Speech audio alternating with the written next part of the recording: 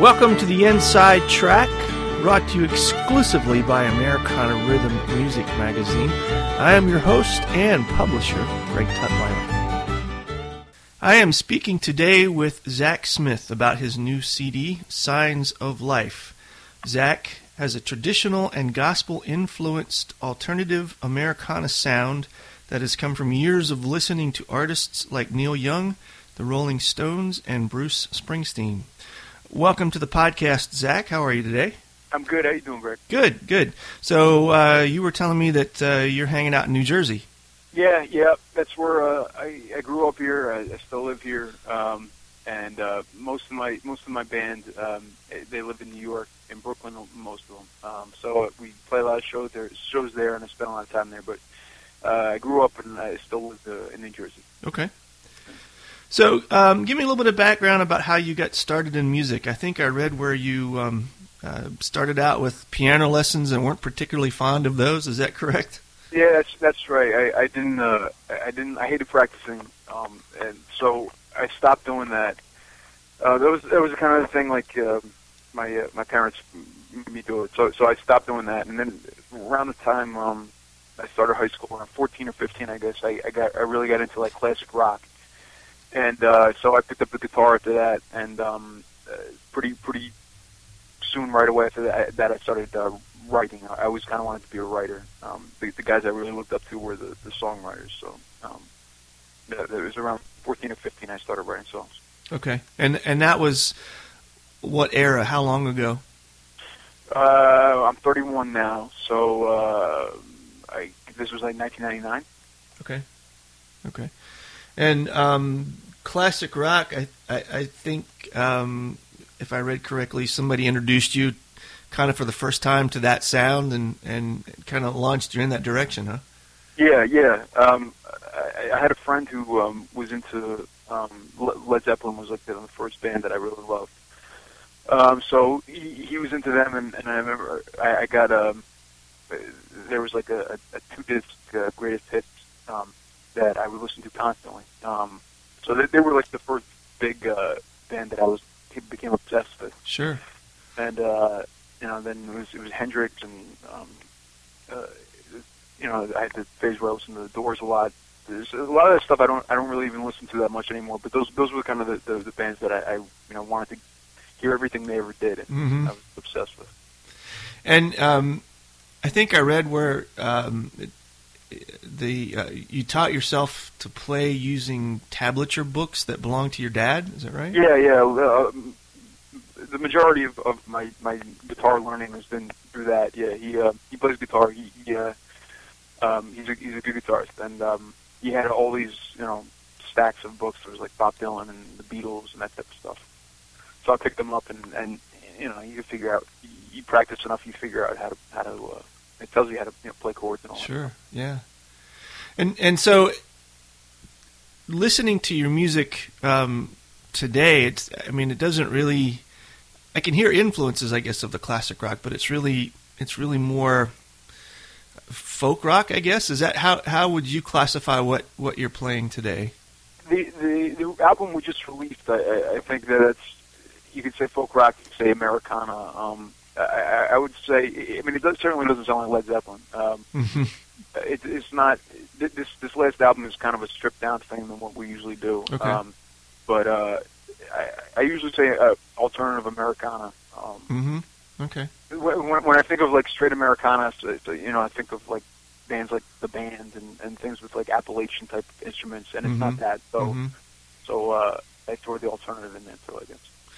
What do you find is the type of venue that works well with your music?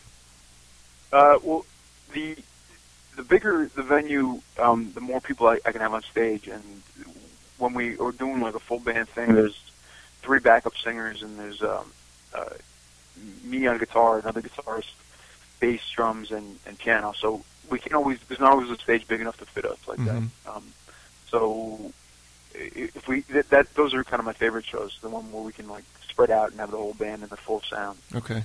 So that's the bigger type venue for the sound I guess we're going for. Do you still do a lot of the solo, duet, trio type events? Yeah, no, I mean, we definitely do that because the you can't always get the big venues. It depends where you're playing. So, but we do that frequently, and it's just a different sound. I don't know that I prefer one or the other. Actually, it's a different vibe. Mm-hmm. But I mean, if you're trying to see what's like on the actual album to recreate that, you kind of need this full kind of backup singer choral thing. I read a kind of funny story about one of your first experiences of playing in a coffee shop. Tell me about that. The first time I played, which one are you talking about? I'm not sure. The one where I think you played and it was pretty empty, and it was a pretty humbling experience to actually get paid for that. Okay. Oh yeah. Okay, I got you. Yeah. So this was the first gig I played. The first full gig I played. I was going to school up in upstate New York, and there was a coffee shop near there where I would go every week and I'd play. They had an open mic night, and the guy was nice enough to offer me a full show. Just me on guitar, and I was excited for it.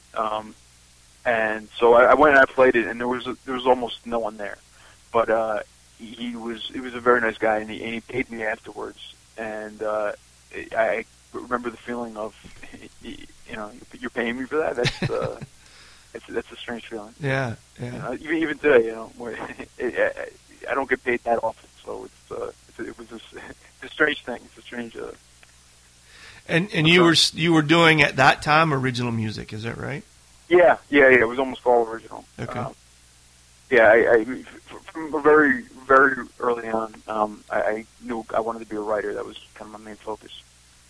I think so much so that you were writing story type writing originally in school. Was that kind of your first love? Yeah. I even before I was into music, I was into writing like fiction type stuff. And I read a lot, and I still read a lot. So I kind of felt like I was always kind of drawn to that. That felt like the most creative aspect to me. That was the thing I was most passionate about. So when I got into music, it was kind of natural to be drawn to, I guess, the writing aspect of it. Do you see the kind of things that you like to read? Do you see that filter over into the songwriting that you do? I see it here and there. There's certain lines here and there. I read a lot of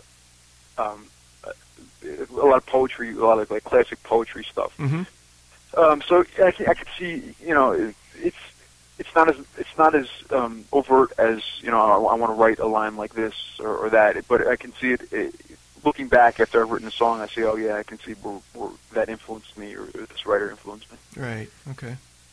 And the is this current album your fifth, or is it your sixth that you just put out? This is my 1, 2, 3. I think this is my sixth. There was an EP too. If you're counting an EP, it's 6. Okay. And all of those original songs, right, that you've written? 1, 2, 3, 4, 5, 6. Yes, all those. I did years ago put out a album of covers, but I wasn't counting that. So. Okay. When you play covers, what kind of stuff do you like to play? We don't do too much. Well, actually, the current stuff we've done, it's let me rephrase that. Most of the stuff we do is kind of older stuff. We do a blues song called "Hidden Charms" that was Howlin' Wolf sang it. And we do there's an old Irish folk song called "Kitty" that I first heard by the Pogues. Okay. The most recent thing, I like that band. I like Florence and the Machine. There's one song by them that we do, and we should probably do more current things to get people's attention. But I'm kind of drawn more towards older stuff, I guess. Right. Okay. Well, it sounds like with your influence that kind of fits your style. Yeah. I think that's true. So tell me a little bit about your songwriting and your approach to that, your style. We have a lot of folks that read the magazine that are really interested in songwriting, and they're always trying to pick up new ways to enhance their own. And I always find it interesting to hear the different approaches that songwriters take to their own music. I try to write every day. I try to write, put aside a couple hours if I can do that. And there's not a set thing of if it's lyrics or music first. I think most of the time now it happens to be music first, and then I'll fill in lyrics later. But it's been the opposite. There's been times where I've come up with like a good lyric for a chorus and written a song. It's been inspired by that, but I'm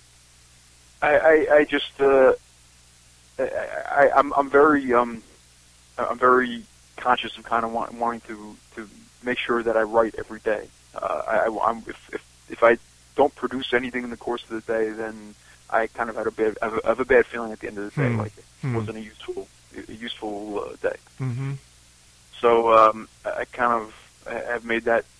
That's been drilled into my. I drilled that into my head at some point. So it's like when I don't write, it's like I have a bad conscience. And so, what is a day of writing look like for you? How would you approach that on any given day? Like specifically, I'll take my guitar and I'll put the capo on a different fret than it was before, and I'll play chords until something strikes me as good, and then I'll sing. I'll just kind of riff on singing until I come up with a hook that grips me. Do you complete them in parts? Do you find that a song will kind of come to you basically complete by the time you're done with it, or are these? I usually complete them in parts. I usually if I feel like I'm working something too hard, I put it aside and come back to it. Okay. There's been a couple songs that have come pretty close to complete, but that's not like a occurrence that happens a lot.